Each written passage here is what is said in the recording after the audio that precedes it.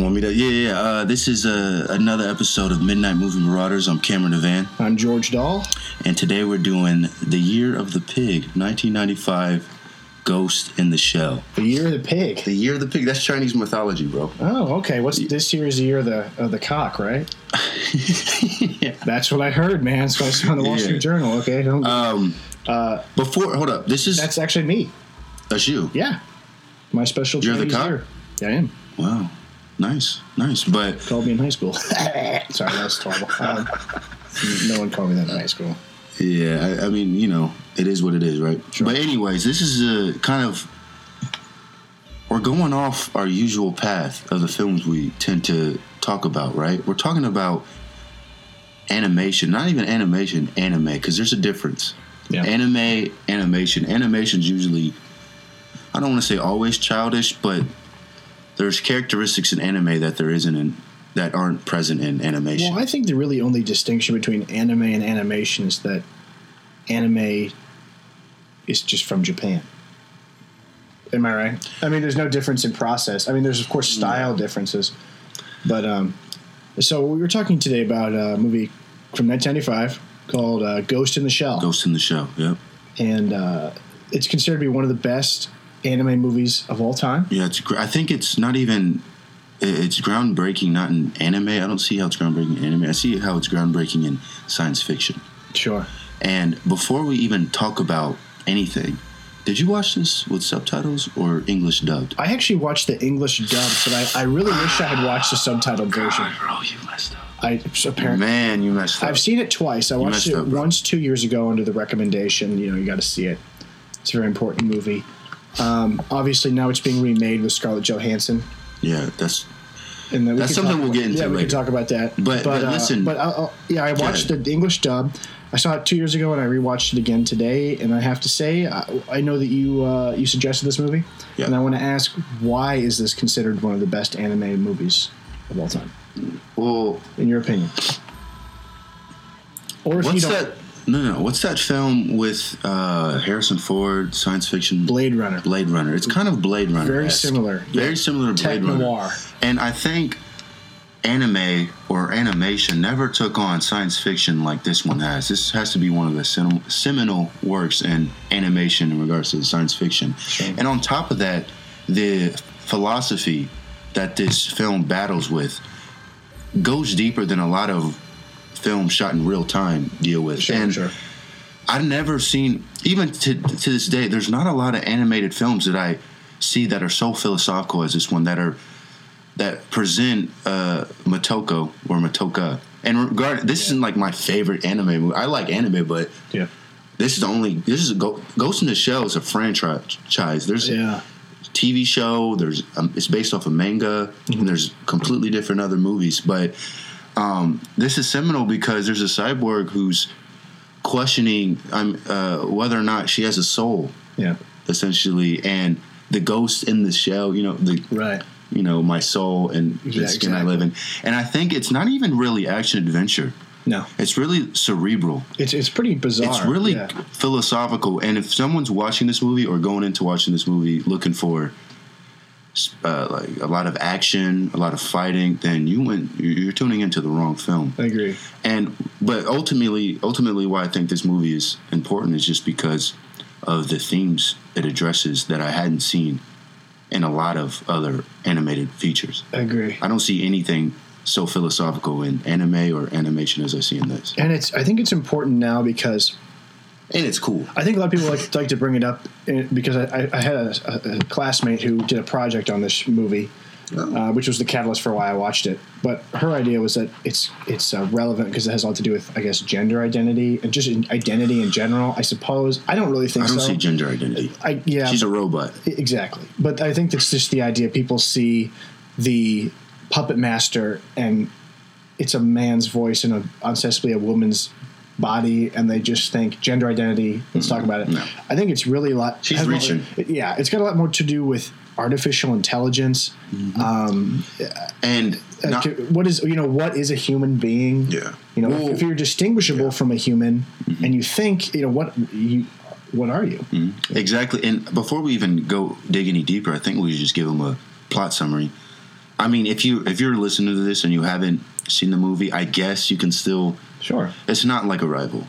No. Arrival, if you listen to our podcast and then go see the movie, it's a ruin. I wouldn't spoil it for you. Yeah. I think you could listen to this and still go see the movie and be thoroughly enjoyed. But anyways, it's basically about this section, or there's different sectors or sections of this Japanese police force. I'm excited to hear CIA. I'm excited to hear this plot description because It's hard to follow. I had no idea what was happening this Bro, if you don't pay attention to this movie, you're lost. Yes. But anyways, it's basically about this particular section, Section 9, in which Motoko and Batu work in.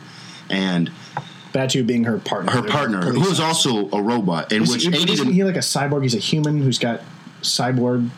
No, that's the other guy who with the revolver. Bacho?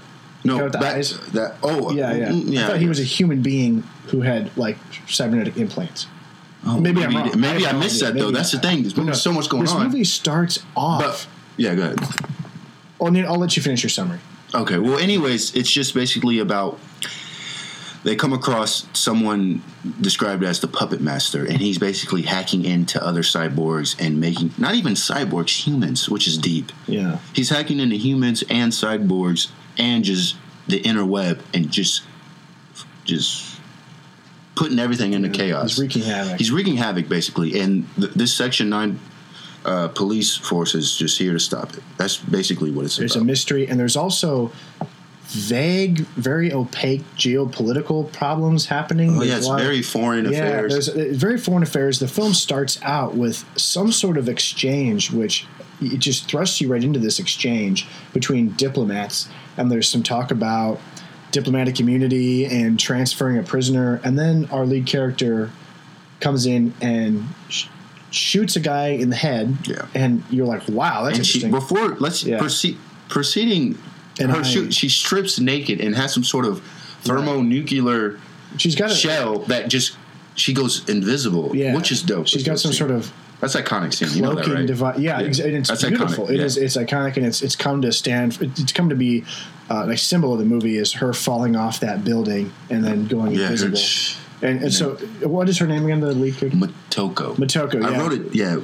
Right here. So Motoko is having a crisis of identity, but in the meantime, she still fulfills her duties as a police officer, and it begins with this, vague assassination of somebody. And who I don't even know. From that, I don't know what they had to do with the plot. I was very confused. Now I did watch the English subtitle version, the English dub, which is not the optimal way to watch this movie, I'd say, because the delivery is so stilted and horrible. And think about it, think about how the director personally handpicked the people who are doing the voices for the characters. Yeah. And then when you have dubbed actors, they just read the script. Yeah. And a lot of the things they gloss over, and they're just generalizing. And there's more poetry in the subtitles than in the dubbed, because I watched the first 20 minutes of the dub because I couldn't find the sub when I was rewatching it. Okay. It was just so bad. It's terrible, and I'm sorry. Maybe it just sounds corny. Maybe I need to probably rewatch it, and I'm probably out of my depth even more by talking about it by only seeing the. You can still get the gist, but it just seems like they're just cramming exposition in everybody's mouth. And I know the Japanese language is a lot. It's much more different to the English language than French, so it's harder to It was rough, and the actresses and the actors doing it's very clunky. Well, I mean, for instance, remember the scene, which I'm going to revert back to, but there's a scene where she goes scuba diving. She comes back onto the boat, and they hear a voice, which we assume to be the puppet master hacking into their cerebral whatever. Right. And the voice on the dubbed says, it's as if you're looking through a glass, but not just a regular glass, a dim glass, something like that. Yeah. But on the subtitled version that I watched, it was so much more poetic and so simple. It was just through a glass darkly. Yeah, that's a Bible passage. Yeah. I think it's from Ecclesiastes. Yeah. So from now I see through a. And why couldn't they just done that in the dub? Face to face. Maybe they thought Americans were too dumb. They wouldn't know. They could have done that easily. Because they were saying it off, and I was like, are they trying to rip off? Like, why don't they just say what the subtitle says? When I was a child, I reasoned like a child. I thought like a child. But now when I'm a man, I put away child. What did that sound like in the dub? It just they said that portion, but they were like, yes, now I see through a dim glass, and it's like you keep trying to translate the Bible. It's like the Bible for dummies or something. Just say glass darkly. Yeah, like there's a great Ingmar Bergman movie called Through a Glass Darkly, Haven't seen it. Oh yeah, it's got Harriet Anderson and Max von Sydow, and it is phenomenal. You would love it. But anyway, Through a Glass Darkly. It's fantastic. It's about a woman who's losing her mind on a vacation trip in a cabin. Yeah, and it's wonderful. And there's a great line. She goes, "I've seen God. He's a spider." And it's just it's really great. If you like, do you like Ingmar Bergman movies? Yeah, I like the Seven Seal. I like Autumn Sonata. It's the same actress from Summers with Monica. I don't know if you saw that one. I haven't seen a lot of his movies, but anyways, yeah. But when I talk to any hardcore anime American or foreign from Japan fan, will tell you, don't ever watch dubbed. I have a friend from a foreign student from China, and he's a good friend of mine. He says, I don't even watch Chinese dubbed. Just watch Chinese subtitle. It's all just, it's like the director handpicks these voices, and you lose the voice. And they distort it. And now you have this generic voice placed over this complex film, and it just takes away. It's really, I was watching the dub, and I was like, I don't know how you sat through that, because I was like, it's hard. Maybe that's the reason why I had a hard time, but it's so stoic. But the plot is very complex, and at times, even though the movie is only an hour and 30 minutes, it's like they just crammed in.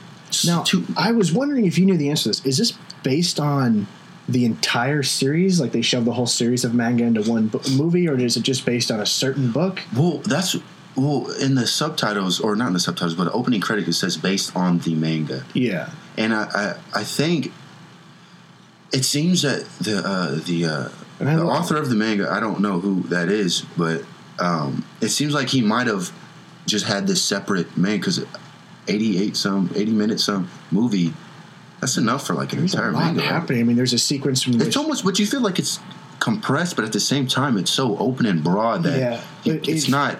They compress. Because, I'm glad they did this, because they compress a lot of plot into a lot of characters' mouths, right? There's a lot of exposition. There's sequences when they bring in the puppet master, the robot, if the truck driver hits him, and Batu just goes off on like a paragraph of exposition. First we did this, then we did this, then that happened, and this happened, and you're just like, why are you trying to cram all this information into this guy? You could have made it at least an hour and 40 minutes. I don't mind, because we have those beautiful sequences where essentially we just live in the world.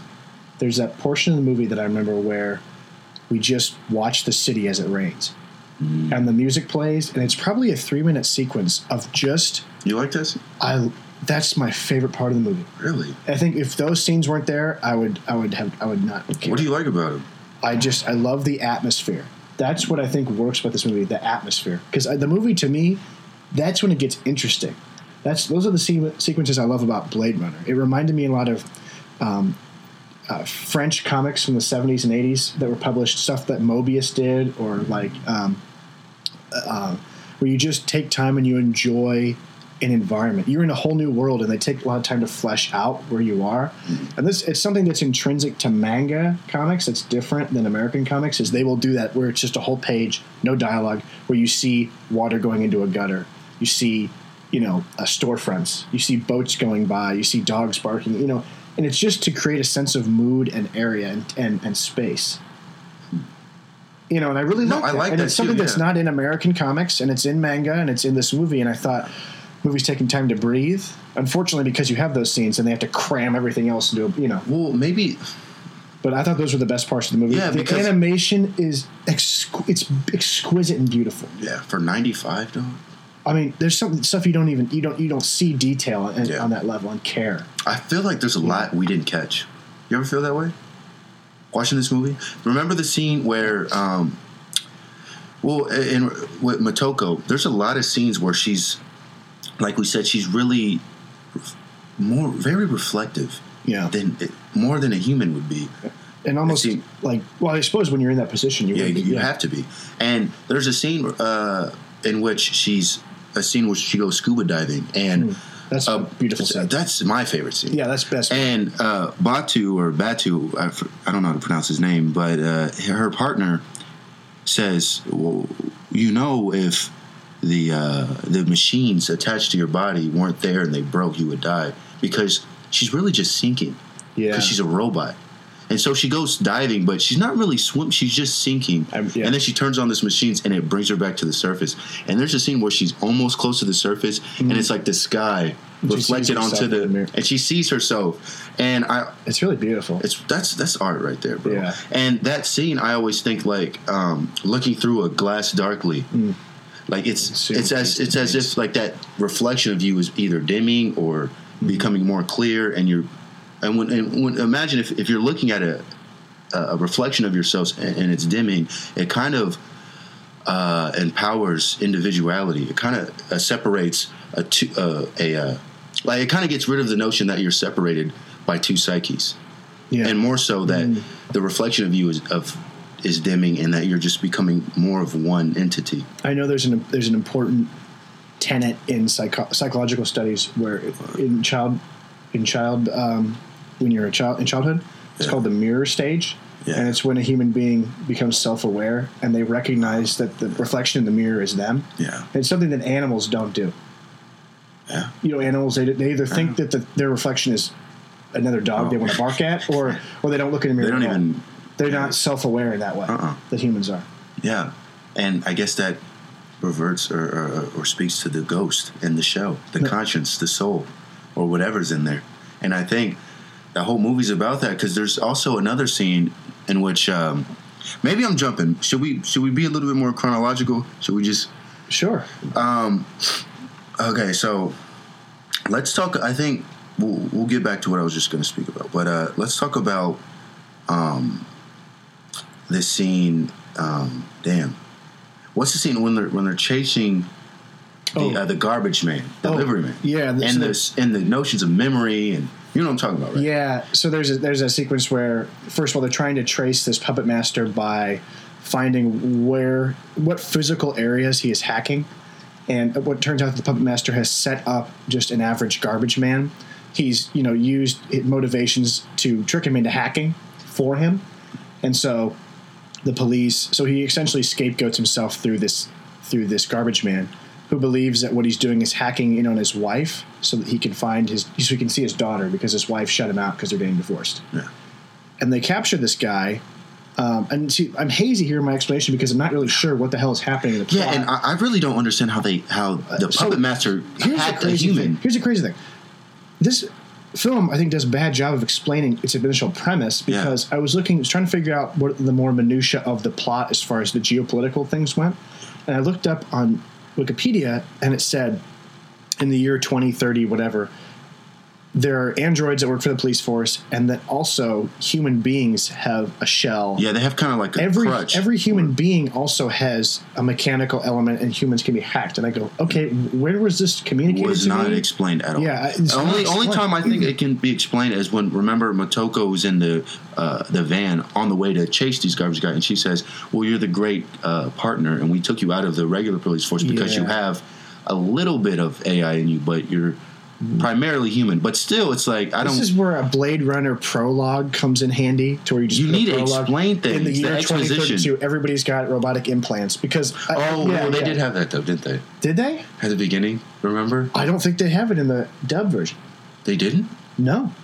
They didn't. You didn't see like the Japanese characters come onto the screen. Oh yeah. But then again, was it enough though? I don't know. I was confused. The movie is so short. It moves so fast, and it's just you're not really sure what's happening. Well, the second. This is the first Ghost in the Shell was a classic. The second one got won some sort of the 2004 Cannes Film Festival for Best Animated. Yeah. Which, so these people like these movies. Well, the artistry is what I think is the number one thing. But honestly, the artistry, I wasn't. That was what I was blown away by. When you say artistry, I'm not thinking of like the image. I'm thinking of more so the cinematography, and like not how things look, but how things are. Like the scene where she's floating to the surface, and you see how shots are composed. Yeah, how shots are composed, not how they look. But maybe it's 95 and okay, no, because there's a lot of advanced movement for an animated movie. Yeah, you're right. Right. I mean, I've noticed this. Like, generally in American animation, you want to try to make it as fast as possible in that Disney kind of assembly line mentality. You want it to look nice. Yeah. But you want to be sure that the characters are easy to animate and that goes quickly. Mm. I get what you're saying. And there could be simple movement. Think of Hanna-Barbera. Think of Disney movies. Think of Ralph Bakshi or Don Bluth. Characters. Sometimes the background's really elaborate, but main characters are always simplified. And usually it's on a flat linear plane, and people walk from left to right. You know what I'm saying? Yeah. And I've noticed this is more kind of world building. They compose shots like you would if you were making a live action picture. Yeah. Especially when she's in the bath at the beginning, and they're X-raying her, and there's all sorts of really elaborate shots that a lot of times as an artist you would try to avoid just because they'd be too complex. I do it when I draw my comics. I go, I could draw it like this, but it'd be faster and easier to just do it like this. Well, I mean, I guess it's even really the heart. It's. I guess we said you could listen to this and then watch the film, but at the same time, it goes either way because I don't even know how to explain this movie to someone. I feel like this would almost be a better Cliff Notes. Like if you just, the reason I think we do this podcast is not because we think we're experts or or just opinions. But I think that a lot of times today people will watch a movie and they won't necessarily have anyone to talk to about it, and they like to go to the internet and they want to hear someone else's opinion. They want to hear some generalized Jeffrey Johns. They don't want Jeremy Johns or Jeremy Johns. Or who's the other guy? Schmoes and Steve or Jeff. I don't even remember who they are, but they all suck, man. They're all generalized and they're just 5 minutes. Like it was really good. It was cool. They were doing this, doing that. It's like shut up. But that's why I like some podcasts that are just long form. People just talking. They just talk how they talk. Yeah. If you were to watch like I did 2 years ago this movie in a dorm room, and I mean you're not going to go to your buddy. How did you feel when you watched this and like for the first time?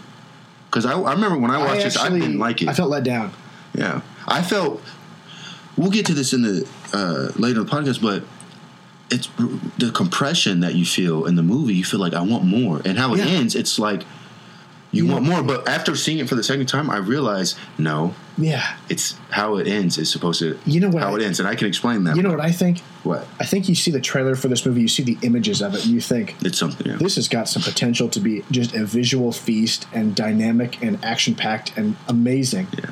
And then you watch it, and it's much more cerebral and methodical than you expected it to be. And you're just kind of like... inquisitive and philosophical. But you know what? That's how I first felt when I watched Blade Runner, one of my favorite movies. Yeah. I was expecting an action movie, and it's not. No. And I was I haven't seen that movie all the way, but... Oh, I love that movie. I've seen it probably 30 times. But Jesus. But I think... going back to why I think this movie is seminal... you know what the opening credits remind me of is The Matrix. The green text, and they're coming in, and it I could see how the Wachowskis would have been very, especially with the idea of what's real, who are you? We were talking about reminds me of The Matrix. The garbage truck driver. And then the chords. Yeah. How they're hooked up. She says, hook me up. And then she sees that. Mm-hmm. I'm not saying there's a direct connection, but I think the Wachowskis have even admitted they were really influenced by this movie. Oh, for real? And I just we were talking about identity and, it being off the grid or whatever. And there was the garbage man character who he was hacked into believing that he had a wife and child so that he would... it's kind of like reminiscent of Neo, but not all the way. Exactly. It's like... But then they have to break it down to him and say, "Hey, your brain was hacked and your memories were messed with." And that's done in the first Matrix. It is, well. Yeah. So I really saw the Matrix in this movie, and then also, I mean, maybe this is also a jump, but a lot of films that I see now, like have you seen Westworld? No, and I was thinking about it when there's the opening. Yeah, the opening sequence when this robot's getting built and she's in this white wax or white goo, whatever that is just like how they do in Westworld. Yeah, and I just feel like this movie is super influential to a lot of people. Well, Westworld's actually based on a book. Yeah, Michael Crichton. Yeah, but then again, the visuals though. Right, the visuals, I don't think Michael Crichton was considering. You're absolutely right, and I think this movie. I'm trying to think of anything before '95 that was had probably Terminator. The Terminator. As far as assembling robots and putting, you know what I'm saying? But there wasn't no, why am I a robot? No, there wasn't any of that. There was no self-introspection as a cyborg. No. And I think where this movie really grabs you by the throat, like hardcore, is when you're introduced to the puppet master for real, right? Mm-hmm. And he says, I'm not a man. I'm not artificial intelligence. I'm just a project. I was created. Yeah. And my name is Project 2501. And he says he's just a life form. He came out of he's just the web. He's a creation. He came out of the primordial ooze of the computers. Yeah. We came out of the the rivers and when in the Yeah, bro. And it's so hard to wrap that whole monologue. Remember that when he was talking, which was really kind of. Yeah. I guess if you messed up watching the dub because the Japanese voice was so dark and grim. He's like, and it was just a lot better. I should rewatch it with the subtitles. But I wrote a quote down that he says actually. All right, he says that's when he's in a cyborg. Yeah, remember, and they capture him, and he intentionally wanted to be captured so he could get off this monologue and let these people know that hey, it's lit, we're real. Yeah. But he says they ask him, you're not a life form. You're just not even matter. You're just like you're just an algorithm. You're just a product of information. Yeah. And he says man gains his individuality from the memories he carries. While memories may as well be the same as fantasy, it is by these memories that mankind exists. Mm-hmm. And so he's saying that, like, remember the scene back to the garbage guy where he concocted these memories. He's saying almost as if that, like, everything's artificial. Mm-hmm. Well, I mean, think about memories. It's hard to explain, bro. Think about the idea of, we know that memories are completely unreliable. Yeah. That, witness testimony in a court case is usually always wrong. And psychology. Your mind just messes things up. Yeah. And when you remember something, it's whatever you remembered is not exactly how it played out. Right. And our memories are like stored knowledge that help us make future decisions. Yeah.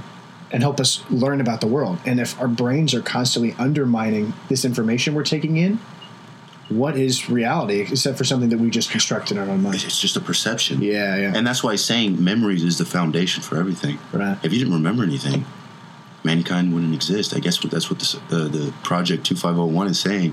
And it's kind of like, I mean, it exists, but we wouldn't perceive it. We would. It's hard to. It's like you wouldn't really. Wouldn't really gain any significance out of anything. We wouldn't even be able to survive. Technically, if you didn't remember anything, you wouldn't be able to live for the future. It's like human society is just accruing knowledge over time. Yeah. Learning more and more and more. Yeah. And what's the difference between that and the computer? It just continues to learn and build up a library of information. That's his point. That's his point. He says, like, his way of what's the way? I forgot exactly what he says, but he says like. His algorithms, his coding, everything that makes him into the Project 2501 or entity that he is synonymous with human beings' DNA, or our organs, or our nervous system. It's similar. It's just one's. I mean, think about when you see, I'm not sure exactly what the technical term is because I don't know anything about computers. Yeah, we know this is cinema, bro. We know cinema. Morons sitting around, but you see those. Think of the Matrix in the beginning of this film. Those binary numbers descending, right? All that, the code. Yeah. What's the difference between a code for a computer and DNA? They're just building blocks of a large organism. One a computerized organism, one a biological flesh and blood organism. And you know what? Whoa, man! No, I'm not even saying. I'm not even trying to. I'm just really thinking about that because when you think about that, when you think about those notions, it's kind of makes you think that. A world in which cyborgs and humans live alike, such as in Ghost in the Shell, it's dystopian. Right. There's no great outcome of it because eventually the creation is going to transcend the creator. How are we different than God by making these robots, making artificial intelligence? I guess the only difference is that we accidentally did it.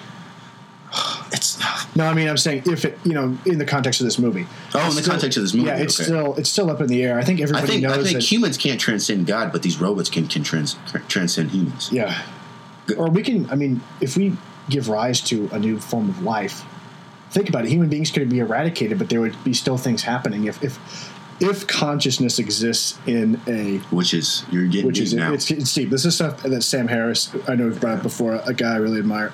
Has been talking about it as of late. He's kind of made his new project to talk about artificial intelligence. Yeah. And he talks about what if, he goes, it's not necessarily a doomsday scenario, artificial intelligence, and I don't want to get off a whole... No, I mean, that's what our movie is. Yeah, but he goes, think about this. They're thriving. He goes, what's it like? He goes, think about consciousness. Is there anything that it's like to be a fly? Like, so if you were turned into a fly, would it be the equivalent of dying, or would you have some sort of experience? Yeah. If there's nothing that it's like to be a fly, there's no consciousness. So if you were, is there something on in a computer that makes it run? So say, not necessarily in the future, artificial intelligence will turn into Terminator robots that will kill everybody, but just something unimaginable. If their goals are misaligned with ours at any degree, it could be disastrous for us. You're right. And then if human beings are eradicated, there would still be movement and growth and things happening on Earth, but would the lights be on? Would it just be like brush growing in a forest? Yeah. And there's no life? It's wild. I watched this TED Talk, and it reminds me of like a robot or AI who is trying to accomplish a goal that isn't aligned with a human goal, isn't even thinking of morality when he eradicates the human race. They're just thinking, I have to get rid of this. Productivity. Same with deforestation, right? And we've seen this story a lot. Right. Yeah. We've seen the story a lot with... Same with any kind of natural resource that humans just eradicate to build industrial we need paper. Complexes. Yeah. We need paper, so we get rid of the tree. Right. And it's not even like, because humans, I mean... It's not malicious. No, it's just what we have to do. And robots, if they garnered that same sort of ideology or that same mentality, it'd be a wrap. And I know Elon Musk has said, he goes, it'd be a wrap. It'd be a wrap. You like that? Elon Musk has said, we need to make sure that before we birth this AI by accident and unleash it upon the world, because there are people, scientists, who are currently working on it, and they can. It would be like at CERN if some big disaster happened when they're smashing atoms to find the dark matter, that they just blew up the entire universe. They possibly could. We don't know what could happen, but it would be like a scientist somewhere gives birth to AI, it infects every system, and who knows? If it's not finally calibrated and all the moral arguments haven't been made, you could give a computer an edict like, get rid of spam, and Elon Musk said, and what's the best way to get rid of spam? Kill all humans. Right? Yeah. So, yeah. I think that's scary, bro. Yeah. I mean, I think people aren't really concerned with things like that, but they should be. No, yeah. I don't know why not. I mean, think about it. Did you see that video on Twitter where the robot was like, "I am not a robot," and it like proves that it's not a robot, but it's a robot? No. Have you seen that? No. It's like this robot, and which he's trying to log into. The robot's trying to log into like an email address or log into some web page, and it says, "Prove that you're not a robot. Do this, do that," and the robot. Oh, and he doesn't. He doesn't, and it lets him in. And I was like, "All right." But I mean, in that case, wouldn't he just be able to trick another robot? I would want to see one go up against a Turing test, which, of course, I'm not sure of all the particulars of the Turing test. But the Turing test is basically saying whether or not you'll know if you're talking to a robot or if you are a robot. To a computer or to an artificial. Yeah. You have a conversation with a robot, and if you can say if it's a robot or not. Well, we don't know really what consciousness is, even in our own body. Isn't that we're trying to create? We haven't even. We don't even know what it is, and we're trying to make it in robots. Which is, Sam Harris has had talks about. He's talked about Westworld, and I haven't seen that. It's a big blind spot in what I need to watch. But there's Dolores, a robot, and he says basically, and this ties back into Ghost in the Shell, which is if these robots are so indistinguishable from humans. They look like humans, they act like humans, but they're really no different from a toaster because there's no consciousness there. Still, if you were to kill them or rape them, you would be just, how would you be different than a rapist or a real murderer? Yeah. It's only through the personification of these robots that you feel some sort of moral guilt. Right. But then again, it's like, why are humans so vain that we have to create cyborgs that look like us? Because we want to reenact fantasies. Yeah, it's just kind of immoral in a sense, right? Yeah, so he basically says... And remember, the cyborg in the movie, she's always naked. Right.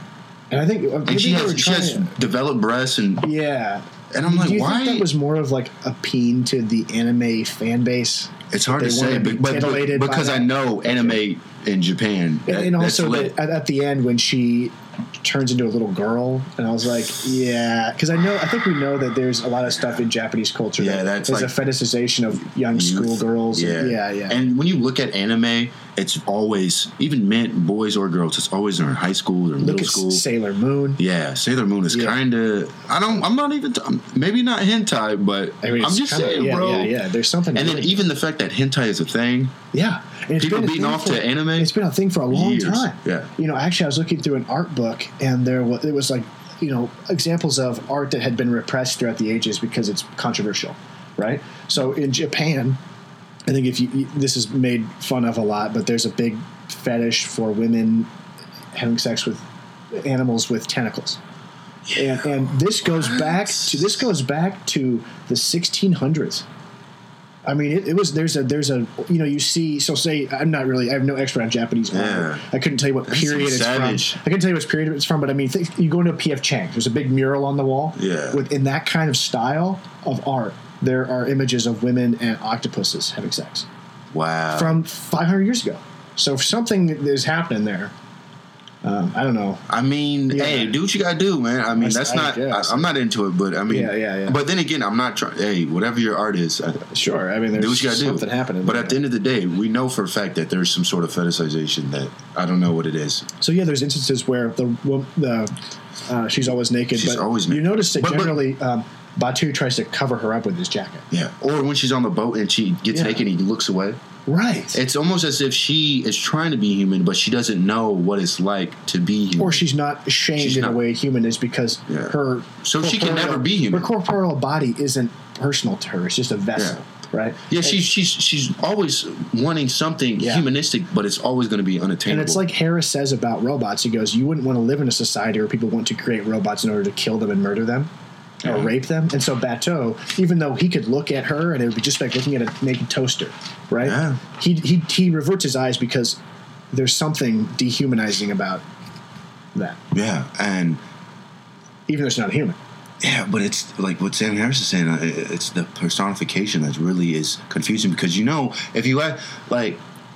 I have a wife 20, 30 years from now and cyborgs are... Yeah, I'm going to be old. Cyborgs are lit. They're walking around, and they look like us. And I have sex with a female cyborg.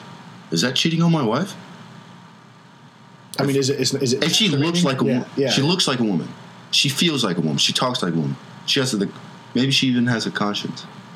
If she has a conscience, then she's another... I don't know. I mean, but she was made in a lab. I guess we define what humanity is by consciousness. Okay. She doesn't have a conscience.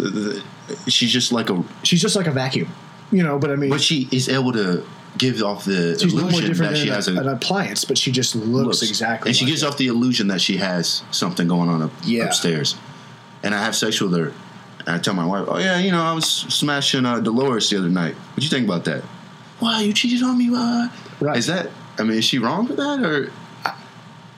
I mean, because if I had a wife and I had sex with a blow up doll, if I had sex with plastic, I mean, there might be a problem. Like, why are you doing that? Why are you doing well, I mean, if I'm having sex with plastic, it'd be less severe. It wouldn't be.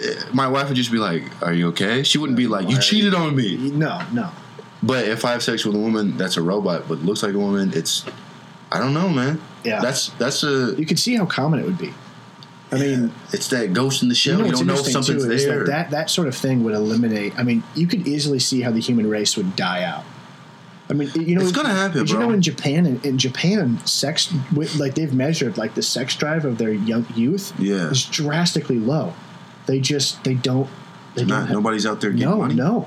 Why not? They're very distracted by technology. Their sex drive has been diminished by outside. In Japan? Yeah. Damn. Yeah, and I mean, think about, in developing nations, people are having less and less kids. You could see to where someday they would be almost like an Aldous Huxley world where they go, no one's having sex because everyone's got the perfect Janelle Bunchen clone robot in their house. No one's getting married. The institution of the family essentially goes away, and we're just growing people like Brave New World. That's dystopian. Yeah. So maybe I'm not saying that that Ghost in the Shell is trying to convey this, but maybe any world where cyborgs and humans live alike or amongst each other is dystopian. We don't want that ever. I don't. Because, dog, I mean, a robot could wipe a human out like it wasn't nothing. And if they were conscious... The other thing, too, is that they would be better at humans at everything. Everything. So what would you do with your time? The only thing that we could excel is just, inherent emotional... human traits, I guess, or morality or questioning things. But even that can be transcended. So you think about the car. The car created more wealth in an economy because you're able to get more work done. It's able to help you produce more, right? Yeah. So human beings become richer because this wealth creation device is there. Yeah. If you have robots, it's the ultimate wealth creation device. Eventually they'll pay for themselves. They'll just grow food. There'll be an abundance of everything we possibly need. no one will need to work to produce anything. I mean, we're really getting off the reservation here, but then at that point, we're really. Human beings. What do you do if there's no work? You're just getting a check from whoever, universal basic income check. I remember. Sam Harris was talking about. He was saying like, okay, we have self-driving cars, and a self-driving car is like going down the street, and you're in the passenger or you're in the driver's seat. This argument. Yeah, and he's saying. He goes, it doesn't have a moral compass. Should the car save you, or should the car save the person that's going to hit? Should it privilege your life or the life of outside passengers? Yeah. Or should it say 3 people will die if you run into them, or you will die? We'll measure it in that sort of a Spock-like, the needs of the many outweigh the needs of the few. Yeah. I mean, what will it do? What should you program it to do? It's like the trolley problem, which is it's like any way there's going to be a lever on a tragedy. Runaway train and hit one person or 3 people. What do you do? Yeah. I mean, obviously, I guess you got to hit the one, but what if that one cured cancer? By doing that, you're intentionally murdering one person. Yeah, it's a cool problem. And also the universal basic income is a great idea. I mean, it's not a great. I don't know if it's a great idea now, but in the future, when you have unlimited wealth being produced for free, essentially by robots who can do every job better than a human. Yeah. What will humanity do if they have nothing to strive for? If they've met this ultimate utopia? And why even bother reading or working on academic pursuits or building anything if a robot can do it? Yeah, better? it'd just be some sort of nihilism. Yeah, everyone would just become nihilistic if you couldn't even exceed. It'd almost be like the talents or traits of a robot. You'd be a hedonist. Like you would just get a universal basic income check from the government and be like, time to party every day, all the time. Yeah, just be decadent all the time. Why not? Be smashing and doing drugs and. But everybody would be devastating to the human brain because I know. So think about this: the idea of working out 150 years ago would be like, why would you working out? Yeah. Wait, so on your free time, aren't you working enough on the field? People didn't have to work out because they were working, chopping wood, plowing fields for themselves. Yeah. The idea of working out is a decadent idea. Yeah. Because we don't do any work, so we have to artificially stimulate ourselves. Yeah. And do right? Yeah. Yeah, that's a good point. So we'll just have to go to college just to keep us sane. Yeah. We'll just be hobbying to death. And you know what? Because our brains won't catch up with evolution, and they'll keep thinking hunter gatherer. Yeah, you need to move, fight or flight type right. shit. Yeah. And our genetic attunements just won't be ready for what we're up, what we're doing. Yeah. Which is why they say one of the reasons for anxiety is that people don't work with their hands anymore. Ooh. And if you work with your hands and you do manual labor, it makes you feel better. You forget? Or your brain is just wondering what you're doing. Because you've got a genetic code from the Neanderthal times that's like, why aren't you running and hunting and working to survive? Our genes are trying to kick in to tell us to help survive, but we don't need their help. So we're just getting conflicting signals all the time. And so they say it's like this evolutionary... It hasn't caught up with how fast we've moved technologically. That's deep, dog. Yeah. Well, damn. That was deep. Just regurgitating. This is what we do. Yeah, this is what we do. This is what we do. Regurgitating things I've heard. Hey, man, certified copy, Copy sometimes better than original. There you go. Anyways, back to... Steel. Yeah. There it is. Back to Ghost in the Shell. Something that I kept thinking about is how these cyborgs have to know that they're better than humans, right? Yes. They have to know that we transcend humans in every way. Yeah. Even emotionally, because you don't want to be super sensitive to you. Does anyone want to be sensitive to their emotions? They want to be stoic, almost. A Spock. They want to be, they want to be logical, right? But even if they do want to live in their emotions, they want to be comfortable. Arguments about this to where ethical, right? Their idea was it was about depression pills, and it's how good of a depression pill do you want? Yeah, I mean think about if you keep taking pills to deal with something that you need to deal with on your own, right? And they're saying should there be a pill for grief? Like, say your child dies.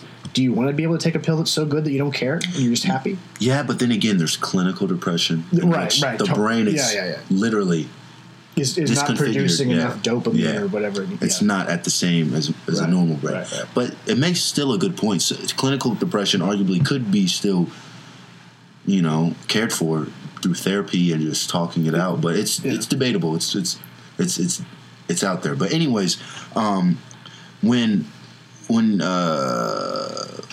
Maddox is confronted with Project 2501, and when she dives in theoretically into her mind, or her web, or whatever this entity is, the project explains to her plan, and her whole plan is basically based off this foundation of want to subscribe to human notions of evolving or leaving a trace on the world. She says, I'll die eventually, and I need something or someone to keep my presence here, such as passing on lineage. And she says, well, why don't you make a copy of yourself? And he said, if I make a copy of myself, it'll be too decipherable, and people will be able to eliminate it quickly. But if I make a variety of different lineages of myself through you, she goes even deeper. I'll make a variety of different lineages through you, and through you'll put them onto the web, so I'll exist forever through a variation of codes and algorithms that no one could decipher, and I'd be eternal. Will his consciousness live on? Or will his legacy and his ideas? I think it's not necessarily his consciousness is small, but I think his legacy. Okay. Because he says when he so in that case, which is deep though, it's right? no different than Carnegie buying libraries so he can have his name on stuff forever in perpetuity to preserve his legacy. Yeah. Isn't that wild? But then again, there's still, along with legacy though, when you put it on the web, he's trying to the only thing I don't understand is I don't know what this project wants to accomplish. Yeah. I don't know what the goal is. I suppose it's just being. What's the project of humanity? Just continue to survive. Yeah. He just wants to survive, and this Project 2501, they just want to be human so bad. Yeah. If he's taking a chance to just go through this cyborg and say, hey, I'm gonna put my code through you, and you're going to put it on the web, and I'll have a variety of codes that exist all within me so I can be eternal. It's like, wow, you really want to be human. It's like you want to have a lineage, it seems. And I don't know why these cyborgs are so concerned with being human. And it's maybe like humans are so concerned with being godlike or divine. You ever seen the messiahs who go, I am Jesus. Yeah. I am the chosen one. The God has sent me down. There's been hundreds of people like that. It's not as prevalent, but I don't know. Maybe it's the same thing. Or it's just they're saying something about the nature of life, which is life is almost like a disease, and that there's some function of it that needs to it needs to perpetuate itself. So it's like everything we do is just it's meaningless. Like it's just so we can leave our stamp on with our kids. Think about this is getting deep, man. Think about how important it is for a person, even when they're going to die, to be remembered. Think about how you kind of live on in memory. You know what I'm saying? You need a tombstone. You need a grave.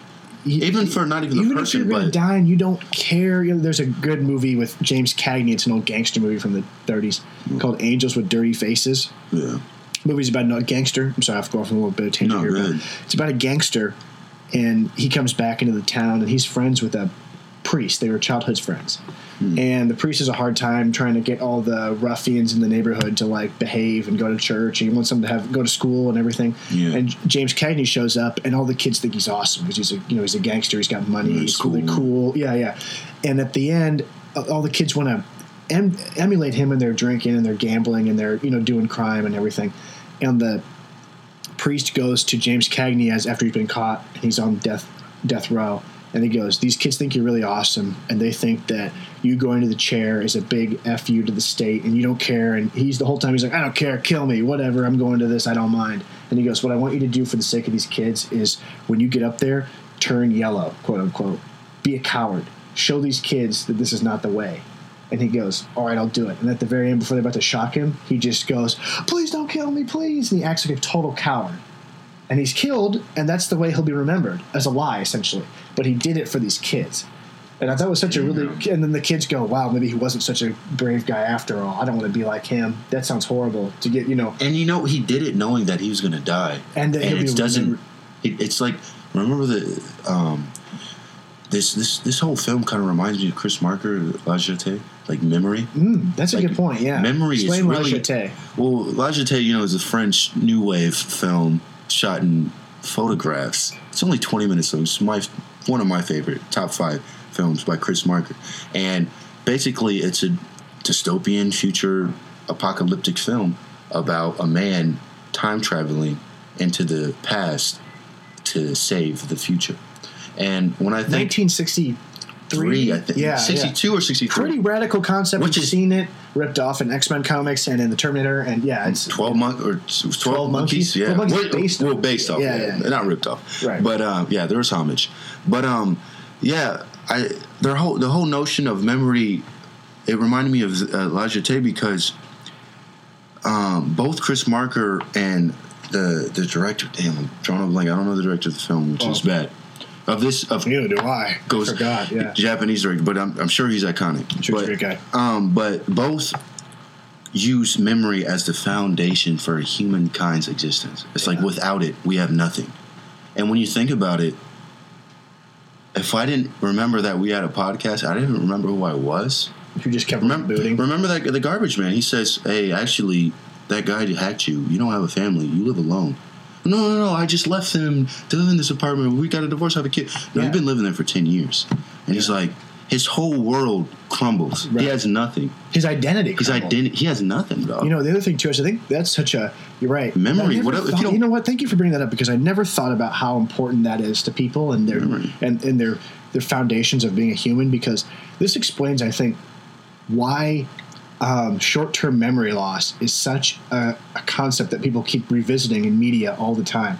You know, we see it in soap operas, we see it in comics, we see it in movies, because that idea of being able to have your mind wiped and to be in the same body, but to reinvent yourself. It's bizarre. Or the idea that two clones, if they're separated, it's kind of a nature versus nurture argument, but you separated two clones and then you put them on the opposite sides of the coast and they came back after growing up apart. Yeah. What would they be like? Exactly. Or just like my dad has Alzheimer's, he's not my dad anymore. He doesn't remember that I'm his son. He just remembers meeting my mom, and then he doesn't remember me having That's interesting. I think that's such a fear. I think Alzheimer's is it's a hard disease. My grandma had it. Yeah, it was very hard because they're there. It's almost like they're ghosts. Yeah. Because they're there, but ghosts in the ship. It's almost like they're there, but they're not. It's almost just like a pale imitation of the person you used to know, because not all their memories are there, and their memories defined how they behaved and who they were. And sometimes you would forget who my mother was, But you know, the funny thing about my grandma was that she would forget all sorts of really big events. She would often ask, and it's hard to be around someone with Alzheimer's because they'll say, you know, how's Uncle Frank? And every 5 minutes it'd be like, Uncle Frank died 5 years ago. You know what I mean? Sorry. Yeah, you have to revisit. They keep reliving horrible memories. things over and over again.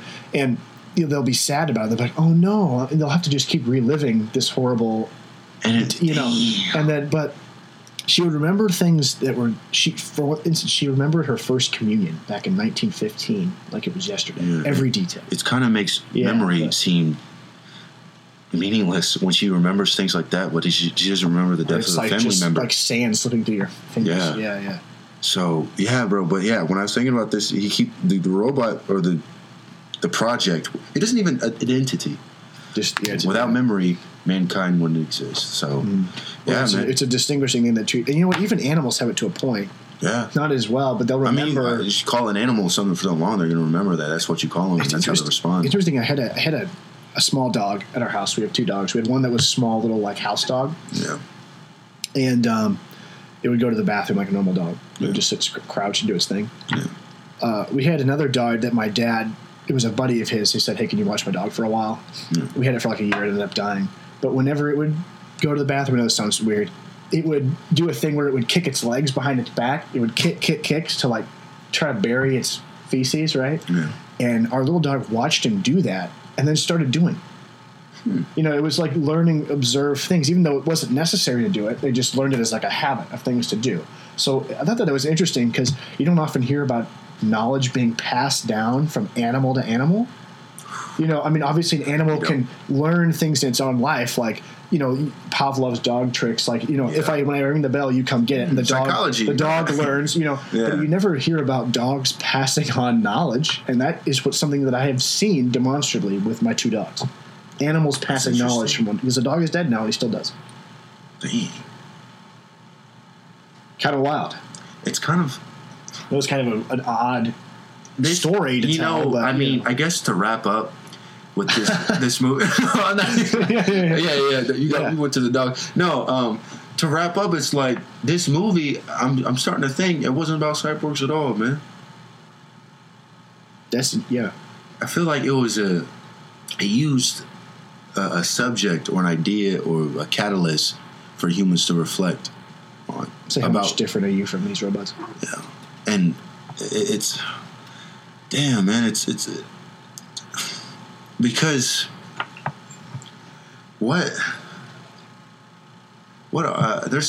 it's hard to explain, man. It's almost when you get these humanistic movies such as these, it's hard to articulate what you want to say because it hits you at the core, man. It's like without memory you're nothing, or a robot is trying to feel all the things. When the robot goes into the sea and she's sinking, literally just sinking into what she thinks are human emotions, and she goes up and gets back on the boat, and her robot co-partner's like, "Why'd you do that?" She's like, "I want to feel," and she says, "I want to feel anxiety, fear, excitement.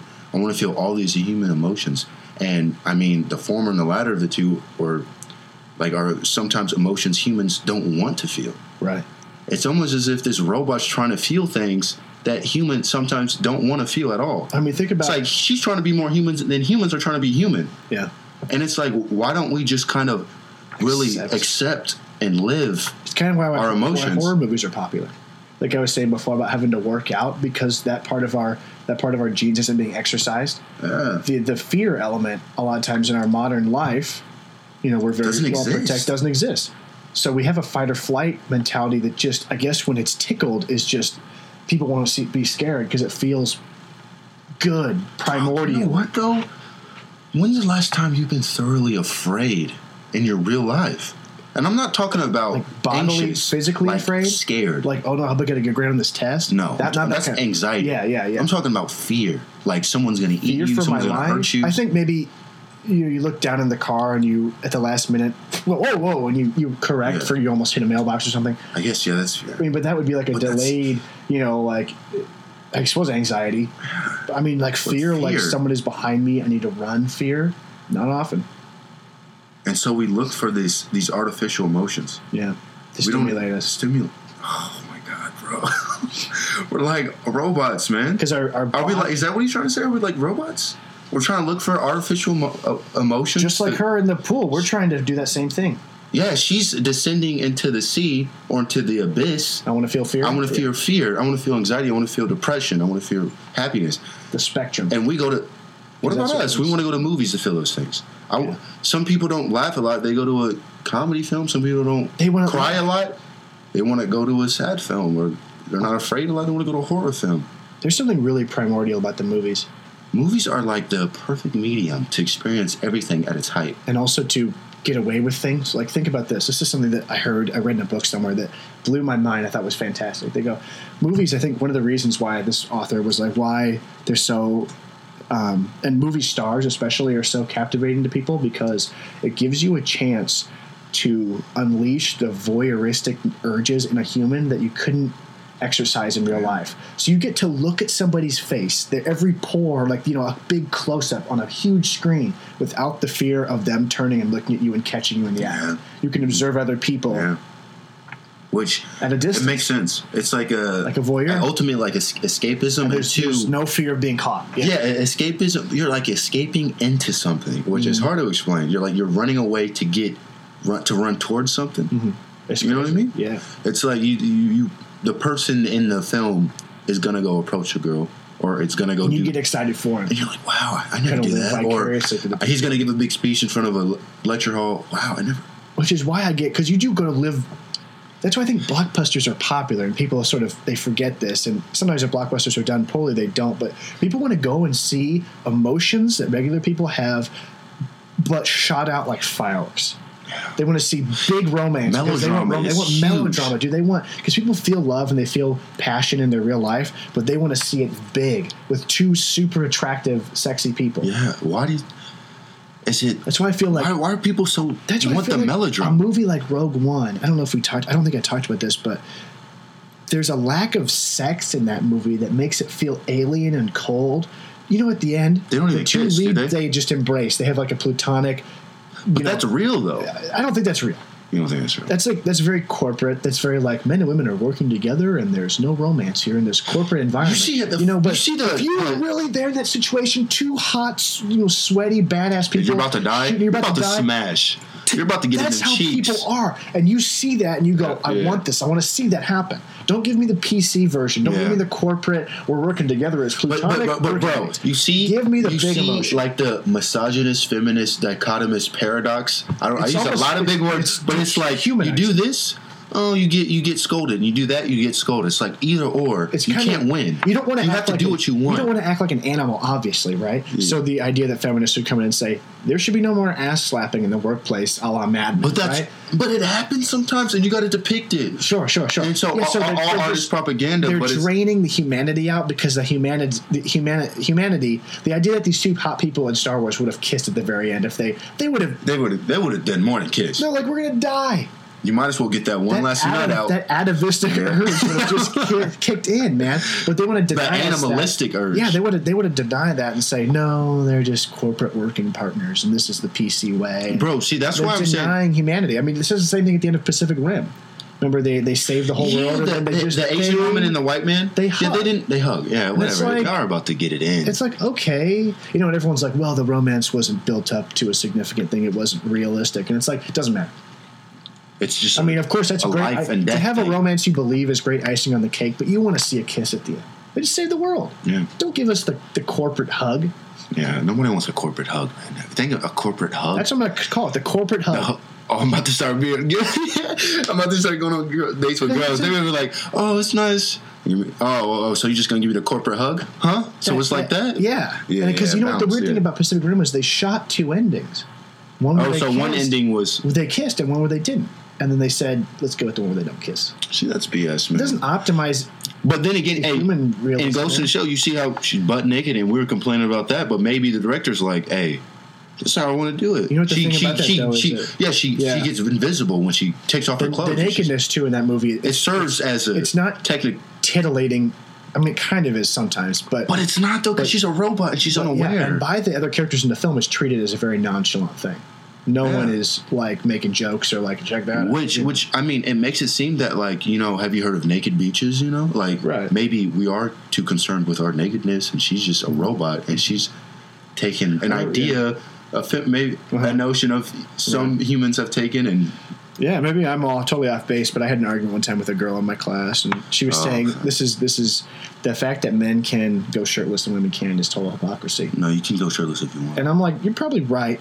But I would just say, like, what I think is that I hope that you continue to... we can tread lightly. Exactly. No, I told her this. I think that element of mystery is big. Yeah. Well, if women walked around with shirts off all the time, men wouldn't be attracted to breasts anymore. They would be, but it wouldn't be as a fixation. You watching a movie in the 1940s, a girl showing her leg was like, oh, boy. Yeah. You know what I mean? Like not even the ankle. Yeah. I think that kind of makes sex fun. Whereas if you just make it, like... completely utilitarian. So you're trying to get on that Islamic tip. So you're saying if the women are just cloaked. Yes, that's why this. So you see that there's a spectrum. I prefer the burqa and the hajib because it's, you're on a lot to the imagination. You're savage. I like it. Hell no. If a woman is cloaked, then she takes off the cloak and you just bust a nut as soon as she's naked. Exactly. You don't even get it in. You want to be able to. Right. You want some mystery there. You want some mystery, but I think that's a big thing. I'm like, hey, you want some mystery. Yeah, but I mean. If I was a woman, I'd walk around with my shirt off all the time. But that's just me. But what if you didn't have anything for sure? I mean, I'll thrive. I thrive regardless. I'm cutting this whole portion out. Why? This is good. No. This is good, bro. Yeah. It's we're the naked woman in Matoka and Ghost in the Shell. She's naked. We didn't talk about was the remake. Damn. Whatever. I think we'll just rehash anything that everybody else already said. Let's talk about it real quick, 5 seconds. Sure. And then since you're cutting this up. But hey, tell you what, how about this? I'm going to edit, and then I'll send you the edit, and if you're saying, and I'll cut that out too, and I'll re-edit it, and I'll send it to you again. And if you like it, bam. All right, so Scarlett Johansson. I thought the trailer looked cool. I didn't even watch the trailer, bro. I don't want to see it. Good music choice, and the trailer looked cool. I mean, It looked like somebody watched it. Like, you know how our initial thought of what the movie would be? Yeah. And then we watched it and we were like, that's not what I thought. It seems like they were like, let's make it that. Yeah. I feel like if they're really true to the source material, Americans are not going to like this movie. No. Because this movie was horrible. I'm not horrible, like super deep and complex and philosophical. And they're going to generalize it and make an action adventure. They're going to F it up. As far as production design went, they're pretty bad. Yeah, but it's... You want to watch the trailer? I mean, yeah, but it's like, maybe... What do you think about the quote-unquote whitewashing of the body? I mean... I see where the complaint is coming from. I'll tell you, just to be real, it took a lot for me to get upset about it. It's just kind of like, why not just hire a Japanese actress, though? Yeah. It's like, why not? I think it's just not a powerful enough brand to carry worldwide with a Japanese actress. It's like a corporate thing. That's why they're hiring Scarlett Johansson. Well, so when it's a corporate thing, it makes me feel like it's not even... They're not even interested in the subject material. If it's Star Wars... No. But, like, of course not. But, like, if it was Star Wars, they could sell an Asian woman leading a Star Wars movie because the Star Wars brand is powerful enough to carry it. Yeah, so why even make the movie? Leave it alone. Because they're trying to capitalize off Lucy, which was such a big hit. They go, what vehicle for Scarlett Johansson that's a badass woman can we do? And they said, Ghost in the Shell is a woman kicking ass as a robot. And they go, put her in. I'm probably not going to see it, though. Yeah, I know. I mean, I'm no interest. I mean, I'm not really too hyped, but the fact that Scarlett Johansson in it isn't like my biggest sticking problem. Scarlett Johansson's just alright. I agree. She's pretty. She's pretty. She's just alright. I think she was good in that Alien film. What's the name of that movie where she lured men into like this dark abyss? I never saw that. That movie was good. Yeah. Oh, I got to text this guy to tell him I'm late. But it's been real. It has been real. We had a dope conversation. George, any last comments? No, man. I thought that was. I really enjoyed the movie. I told you it was going to be a good conversation. Yeah. It was a great conversation. Yeah. All right. All right, man. Signing off until next time. Yeah. Actually, I think I'm going to say it right now. Yeah. What the next movie should be. What? Boogie Nights. Paul Thomas Anderson's Boogie Nights. Done. That's the next episode. Y'all. Peace. Peace. My little girl.